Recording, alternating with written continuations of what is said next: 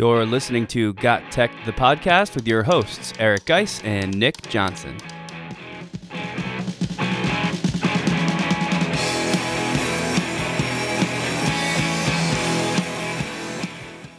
Welcome back to Got Tech, the podcast. This is episode 153 called How to Build an EdTech Toolkit for Your Students. In this episode, we'll talk about how to find the EdTech tools that are best for your students when working in the classroom. In a world where there are so many choices for educational technology, it's more important than ever to help your students find the best choices possible. This is another episode you don't want to miss. Check it out.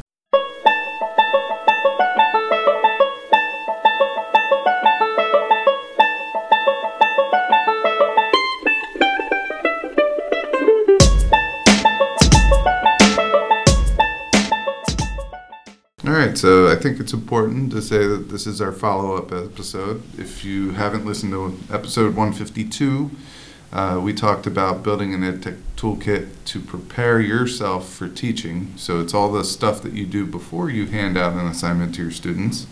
And in this episode, we're going to follow it up with preparing your students to be successful while using EdTech to enhance what they're doing in the classroom and taking their learning to the next level. But before we get into that, let's get into some of our updates. We will be releasing the 12 Days of EdTech. Soon as you're listening to this episode, I guess it will be out on Monday. We'll either release them all at once or we will do one a day or a combination of both. I'm not really sure because we are busy. Crazy busy. Hopefully one a day, because I actually posted the first one yesterday, which even that I think is it a day late? It depends on whether we wanted to finish on the 24th or the 25th. Doesn't matter. We got one up right now. I'm not even going to talk about it in this episode because there's so few that are actually there, so I don't want to be sending people to our YouTube channel for new videos that don't exist yet. But they're rolling in. And you can expect those soon. It's just been a wild week. Why has it been so busy? I don't know. We have a ton of classes in here podcasting. We have a ton of projects going on.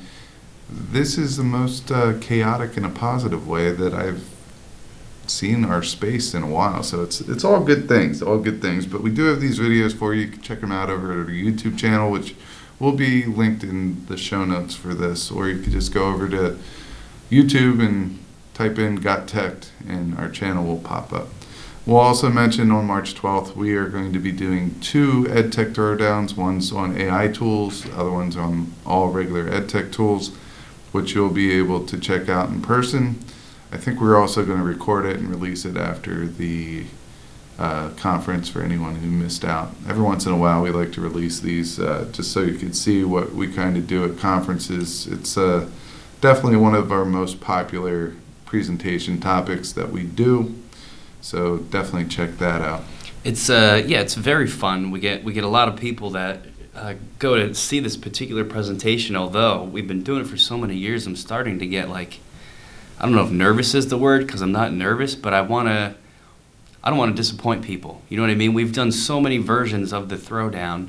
There has to be repeat, people showing up to see it, right? So there's this pressure to present them with new things, and it's going to be a challenge. I know we're going to be able to do it, but that's been weighing on my mind recently. Yeah, we do new things. More times than none, we'll have all new tools, but every once in a while we'll have a carryover because there's a big update to an EdTech tool. So I'm really pumped for that, and I'm hoping that we get a big crowd again this year. That would be awesome. So. This podcast is a proud member of the Teach Better Podcast Network. Better today, better tomorrow, and the podcast to get you there. You can find out more at teachbetter.com/podcasts. Now let's get back to the episode. Let's get into the bulk of our episode. We really have 2 different segments for you today. The first one is how to build your EdTech toolkit for students, the things that you need to think about, and then we're going to give examples of our tools that we select for our students and why we do it, just so you can kind of get an idea of why we select certain ones and why we leave some off the list. Yeah, we realized in doing the last episode, 152, that it's not, there's sort of two different edtech toolkits, right? Like there's the one that you would use as a teacher, and then there's this whole other set of things that you need your students to be comfortable with and you need them to use. And they're crazy different. The more we thought about it, we realized just how different they were. So that's why this is an entirely separate episode unto itself. And I believe we are going to start off with just like some general things to think about. If you're maybe new to teaching or if you're new to technology, what do you want to consider when bringing tools to the classroom that your students are going to use? There will be a little overlap from last week's episode, but not too much, because this is a total different use case. Students, we have a lot more things that we have to think about when it comes to having them operate the edtech. Now, we always think that students are way far technically advanced than what they actually are. They seem to know a lot more when it comes to the games, the video games and things like that. But when it comes to edtech, I find that they don't get frustrated as easy as someone that doesn't use edtech all the time. And the other thing is it's a totally different type of edtech. So you really have to think about them. So there's 4 things that we kind of want you to think about before you make your edtech toolkit for your students. The first one is functionality.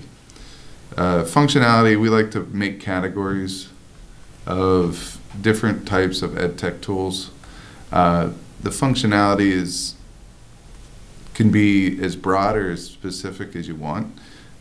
Some of the ones that we like to do are project creation or video or review, maybe a landing page for a portfolio, and then maybe some one-off tools. So there are different types of tools. There are one-off tools, so they do one specific functionality very well. And then there's tools that you might use more often, such as like a Google for Education app or something like that. Yeah, it's functionality is the first one we wanted to mention because of that's maybe the most important thing, because if it's not functional in the way you need and for what you need it for, obviously it's not going to be a choice that you're going to make for something your students are going to be familiar with. Sort of going along with that is the ability level of your students. You already talked a little bit about how a lot of older people, teachers, adults would assume students are these digital natives is the term that we used to use like 10 years ago. But as we've talked about a lot on this podcast, that's not necessarily true. They're digital natives, with social media and posting things to a TikTok account or their Instagram account. They're digital natives with, the latest PlayStation games. They're not digital natives necessarily, at least not on a large scale, with these edtech tools. So you got to be careful.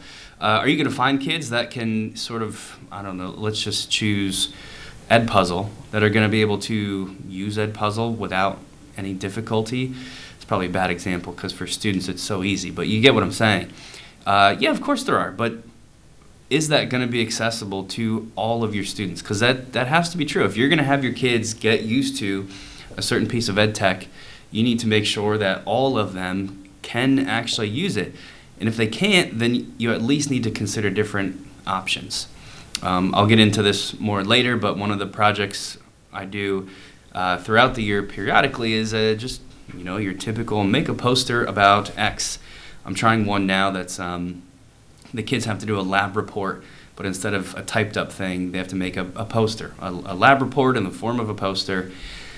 And, ability is something I considered a lot. So what I mean by that is I offered Canva as probably the best option.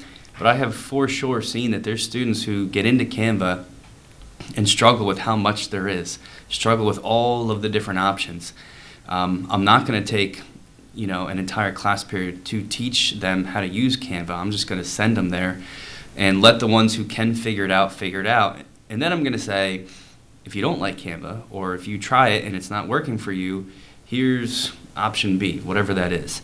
I can't tell you what option B is yet because I haven't found it officially yet, but there will be an option B. There's even going to be an option C, which is You can make me a poster on a piece of paper, old school style. The point is, you've always got to consider what can your students do, what can they not do, maybe before anything else almost. Yeah, and you make a great point there. I mean, oftentimes we try to push like a Jeopardy game that's digital, but we can easily use the whiteboard and make a Jeopardy game, So, and it's just going to be as effective as the digital version. Right. Maybe some people even like that better. It's preference. So, providing your students with options is good. Really, I give them a task, and if they come up to me and say, "Hey, I'm really familiar with iMovie. Can I use that for this project?" I'll be like, "Yeah, but just know I'm not going to be able to support you on that if anything goes wrong because I don't know iMovie. But if you're comfortable with that and you're confident that you can make a project based off of iMovie, use iMovie. My goal is for you to turn in a quality project that you're passionate about. And if you're passionate about iMovie and that's going to be easier for you, who am I to say to use something different?" Yeah, that would be, I didn't mention this, but you made me think of it. My option D is always anything else, like literally whatever else that you want to use. If it's not Canva, if it's not a paper version, if it's not my option B choice for that poster, like you pick. Basically what you just said. I don't care, I just need that quality product in the end. So that's worth mentioning. Yeah, that's a great point. Let's get into our next one, which is awareness of other ed tech. So remember, especially at the high school, each student might have up to 8 teachers, maybe more, maybe less. I don't know your schedules, but they have more than one teacher. So if all the teachers are using different tools, that could get overwhelming. So that's another good reason why you should have that option where they get to choose, because maybe there's something better that they like. But think about what other teachers are using. If you're very, going back and forth between 2 different ed tech tools, see what other teachers are using and try to choose the one that's on the same path. Because if you're really having that conundrum between the 2, there's probably really not much of a difference. So use something that they're going to be able to piggyback on other classes and what they use. And that's going to also increase their productivity because they're going to not have to go search for functionality within that ed tech tool. More than likely, they've already got it because they use it in different classrooms. Sort of related to that, our number 4 on the list of things to think about is keeping it simple. With your students, these kids have a lot on their plates, and I'm talking about, my experience with high school students, but this is going to extend to elementary kids too. These students are extremely busy, largely. They have, like you just pointed out, many different classes, and I see a lot of teachers a lot of the times sort of can forget that and expect their students to be these experts in all these different tools without an awareness of the other ed tech that they're using in, their other 5 academic courses that they're trying to take. So the more I can line up with other teachers, the simpler that I can make it for them, the better. A lot of the times for me, I prefer, for example, things that the students don't have to sign up for. If there's not a student sign-in and they don't have to make an account, if they just click a link and they can use it, that's a tool for me because, I don't want them to have to remember an extra username and an extra password. I know how annoyed I get doing that, and, I'm an adult who's got a whole system set up for usernames and passwords. Is that 14-year-old going to have that? Maybe not, you know what I mean? You might want to help them work on that as a skill, of course, but maybe not, and I don't want to add to that. So, all these little things about keeping it simple is really important to keep in mind here. Yeah, and going with that, you also have to think of the legal things, FERPA, COPA compliance. I mean, every time a student puts their username and connects their Google account or their education account to an edtech tool, what are they using that information for? So you always have to make sure that you're checking with your school policies. And, if you're like our school, we have a list of approved edtech tools and a way to get edtech tools approved for use in the classroom. So that's going to wrap up the things to think about segment. Let's get into are examples, I guess, of a student edtech toolkit. And most of these are based on productivity and how you could work around or use these tools in a productive manner to fit the content needs that you're prescribing your students. So I'm just going to go over the categories and then I'll let you kick off the first one. Sure. The first category is presentations and project creation. We both felt that this was one of the biggest categories that we're going to use it for. We always want to find ways for students to show that they know the content. The next one is video. Then we have review, so after reviewing for an assessment. And our last category is specialty list. And this is any edtech tool that has like a one purpose type thing. You probably will only use it.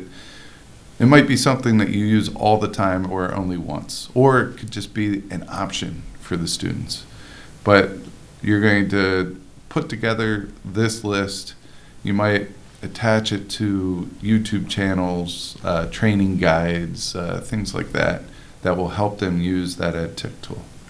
Yep, so those are the categories that we put together, and I'll cover the tools in the first one, let's say, which was presentations and projects. So, and it's almost, I don't know if it's silly to say these, but you'll notice the things that we've included here are really embrace the keep it simple idea, because you don't want to be sending kids to all these different places. So at the top of the list within this category, and honestly probably all you need, and everybody listening to me right now should be already guessing what I'm going to share, because we talk about it just so much, and that is Canva.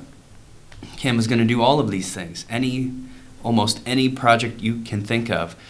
The poster project that I mentioned earlier, Canva would be the choice for that.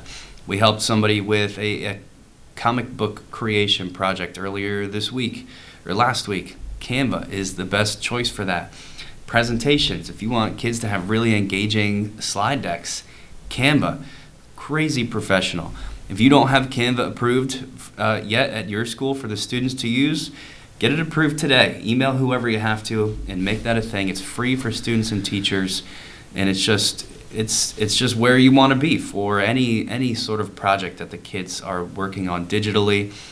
The other thing with Canva is, while it can seem complicated for people going in there, it's really not. That's what's so great about it, is it's with just a very, very little training, you can get your students using it comfortably and producing excellent stuff. So that is at the top of the list for sure. The other thing that we listed here was actually Google Slides, which again, everybody knows this, but that's the type of thing you want for this student list.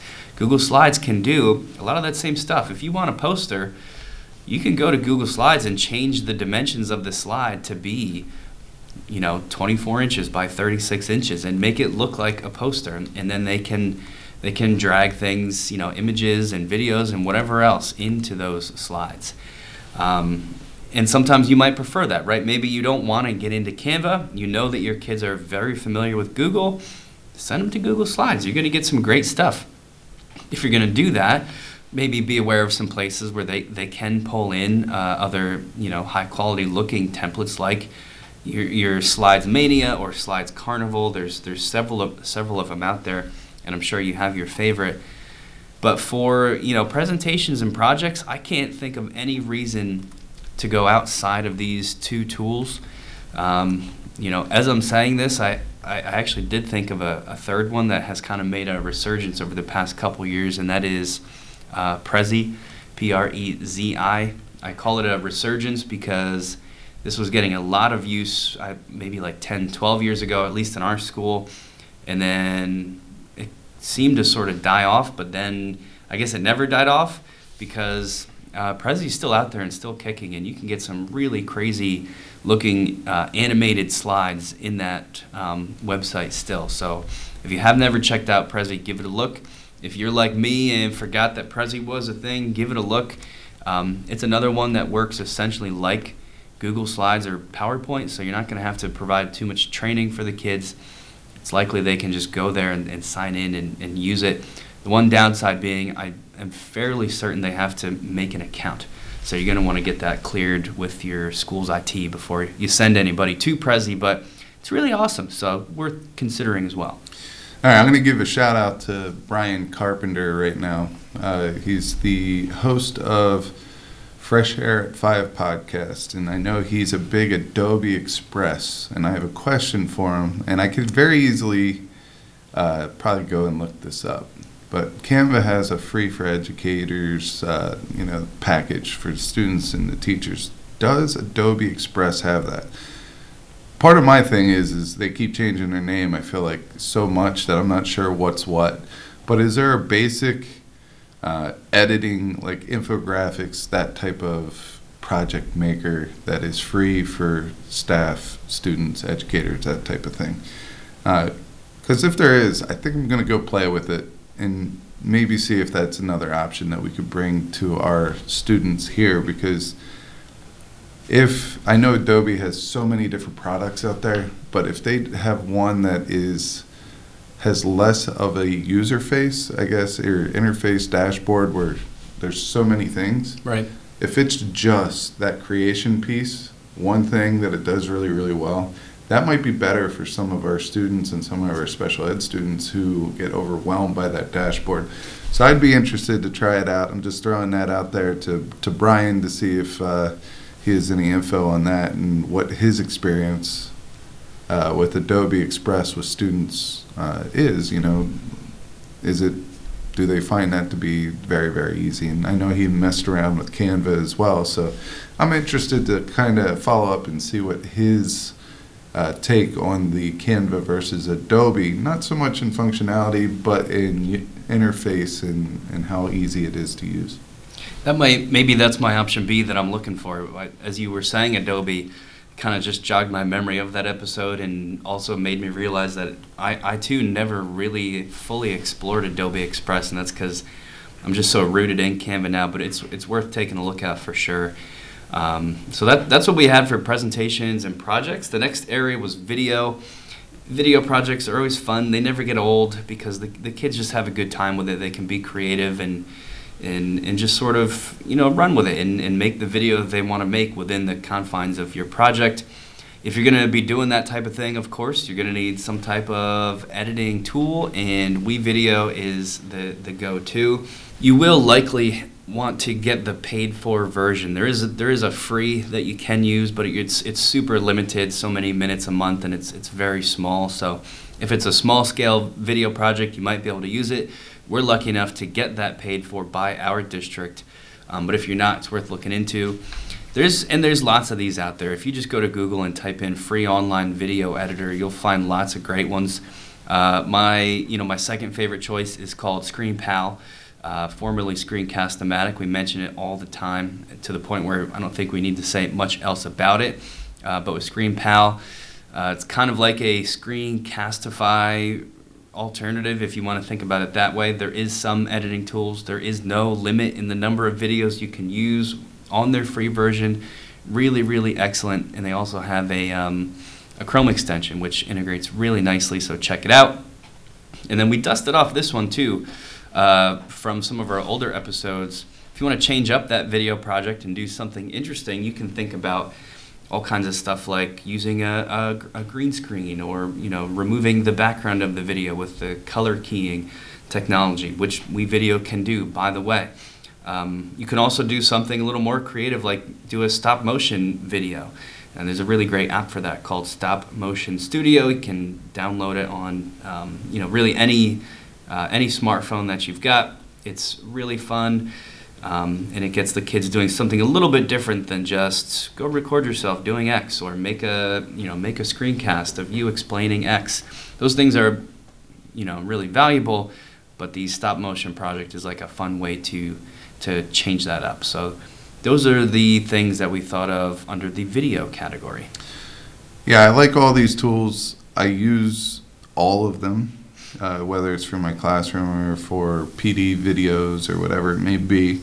I'm going to tell you this right now, ScreenPal is by far my favorite in this category. Right. WeVideo, I think, has a little bit of, they changed their interface, and I think they really need to figure that out a little bit as far as the ability to share projects versus classroom versus just individuals that want to work with other individuals and things like that. I find it to be, a little tougher to navigate through than some of the other tools on this list. So I'm guessing WeVideo will get there. They're making some awesome improvements, but like I said, I just hope the flow is a little bit better in the future there. The next category is review, and more so now after COVID than before, students want to make their own reviews. So why not give them that opportunity if they want to? So send them over to quizzes. They can make their own quizzes, or they could go review others that are already made out there. And I think that's a powerful way to learn. And with all the AI stuff that Quizzes is doing, it's going to be hard to kick me away from them. I just find that to be the tool of choice for assessments. And really, you could throw that into the presentations spot now too, since they have the lesson function. So I would throw that in there. Others are Quizalize, Gimkit, Kahoot, Book Widgets, I think is another one. What are some of the other ones that we talk about? I don't know. There's a whole bunch of them. There's for so this many category, but right now, like I said, Quizzes is doing so many amazing things. I probably won't stray too far away from that. And all the different activities that you could do within Quizzes make it seem like it's not the same platform. So, yeah, I mean, we listed two here, Quizzes and Gimkit, because as of right now in December 2023, those are the two at our school that the high school students seem to prefer the most, use the most, enjoy the most.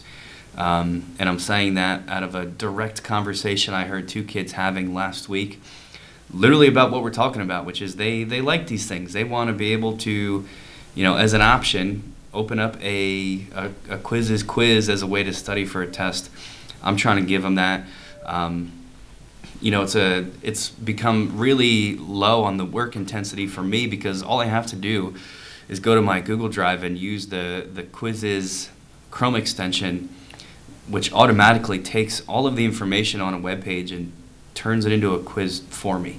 It picks the right answers for me. It does everything for me.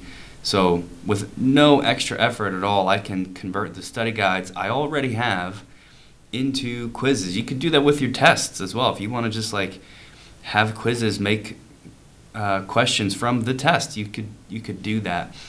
So I highly recommend the Quizzes extension, and it's possible these other gamification apps have the same. I would imagine if they don't have it, they're trying to get it, because that's such a huge thing to have.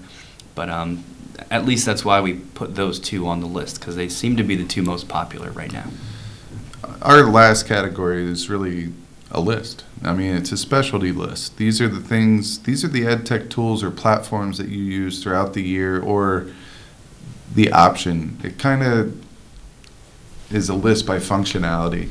You make this list, you have a hyperlink to the product, and you give a little description next to it. And if students are looking to use a different type of tool and you want to offer them that, you can do that via this list.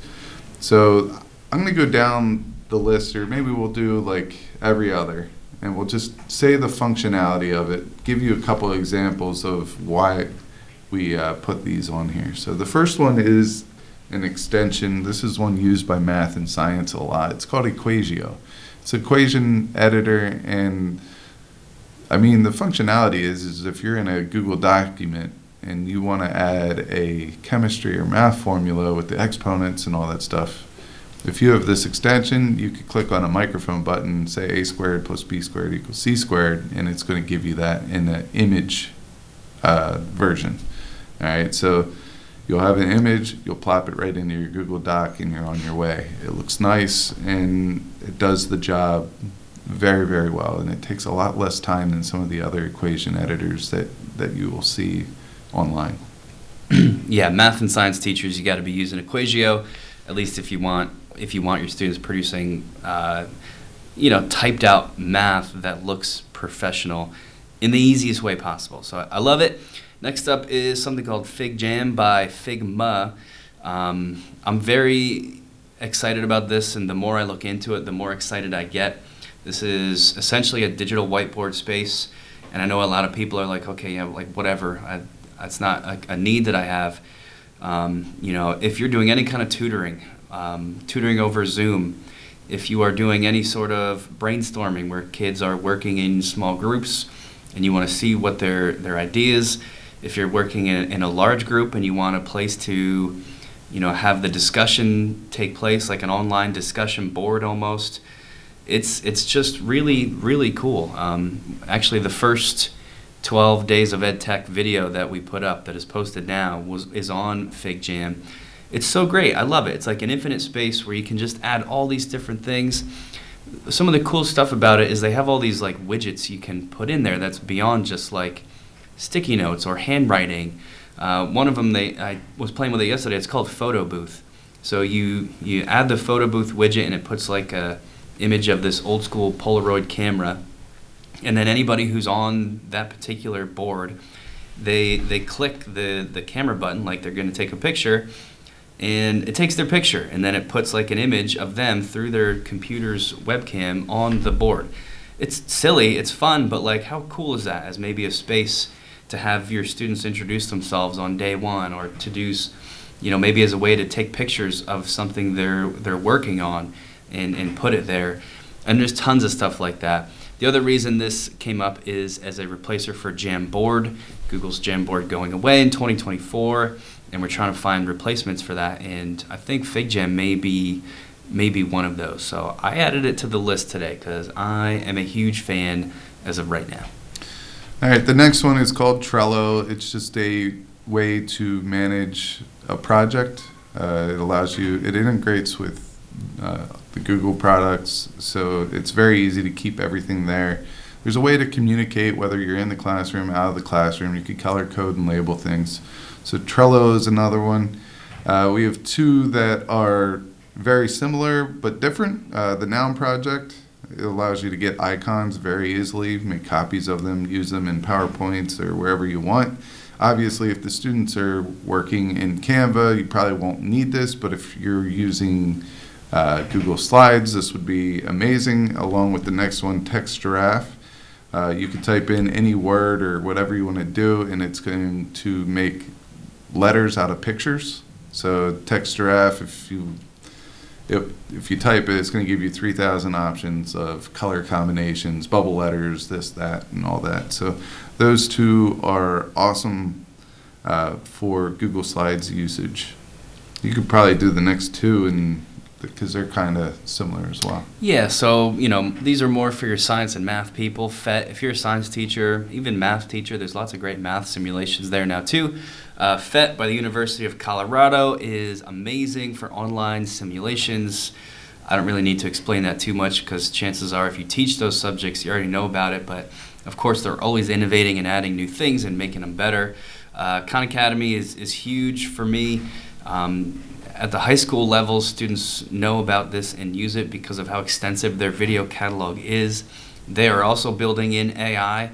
One of their newer things is an AI tutor. So besides just the classic Khan Academy YouTube videos, they have their own AI tutor. I think you have to pay for it now. I'm not quite sure where that's at. If it's even up. I know it was in like a beta version. But this means if you watch one of their videos, the AI tutor will then ask you questions, and you answer, and it responds with new questions based on your answer and whether you got it wrong or right, or even parts of your answer that were correct but other parts that were wrong. It's going to be able to identify that, and to me that sounds like the future of a really huge space. So don't forget about Khan Academy. It definitely deserves to be on your students' EdTech Toolkit list. Yeah, and this could be any YouTube channel. Right. Or any resource that they might use over and over and over again, or it could be a collection of resources like Graph a Day or Topic a Day. There's different websites out there that can help with that. The next one's called Noodle Tools. This is an awesome, simple to use research tool. So it's going to connect to your databases. You're easily going to be able to make works cited and things like that. You could digitally have your students prepare themselves for writing a paper and then print everything out so they can easily look at it while they are typing the paper. And then when you're done with all all of your specialty list or this whole edtech list, all the categories, you could put it into Wakelet and make a collection of all the edtech tools there. So these are just a couple that we went over that we wanted to share with you, but this is an example of an edtech toolkit. It's very simple. The functionality of everything is basically thought out. This is something that you don't really want to grow and develop too much throughout the year. You might add a tool here or there, but for the most part, you should go into the year with a game plan, ready to go, which ones that you're going to include into your curriculum. But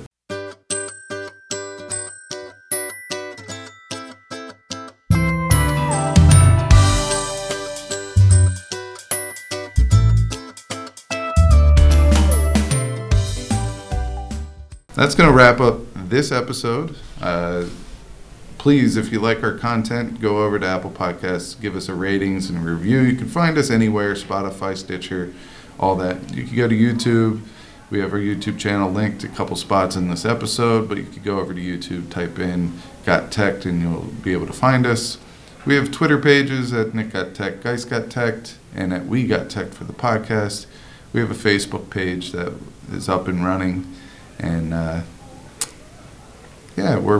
we're a proud member of the Teach Better Podcast Network, where you can find a bunch of educator podcasts with a lot of amazingly talented educators out there sharing best practices and everything. So go over to teachbetter.com and check those out as well.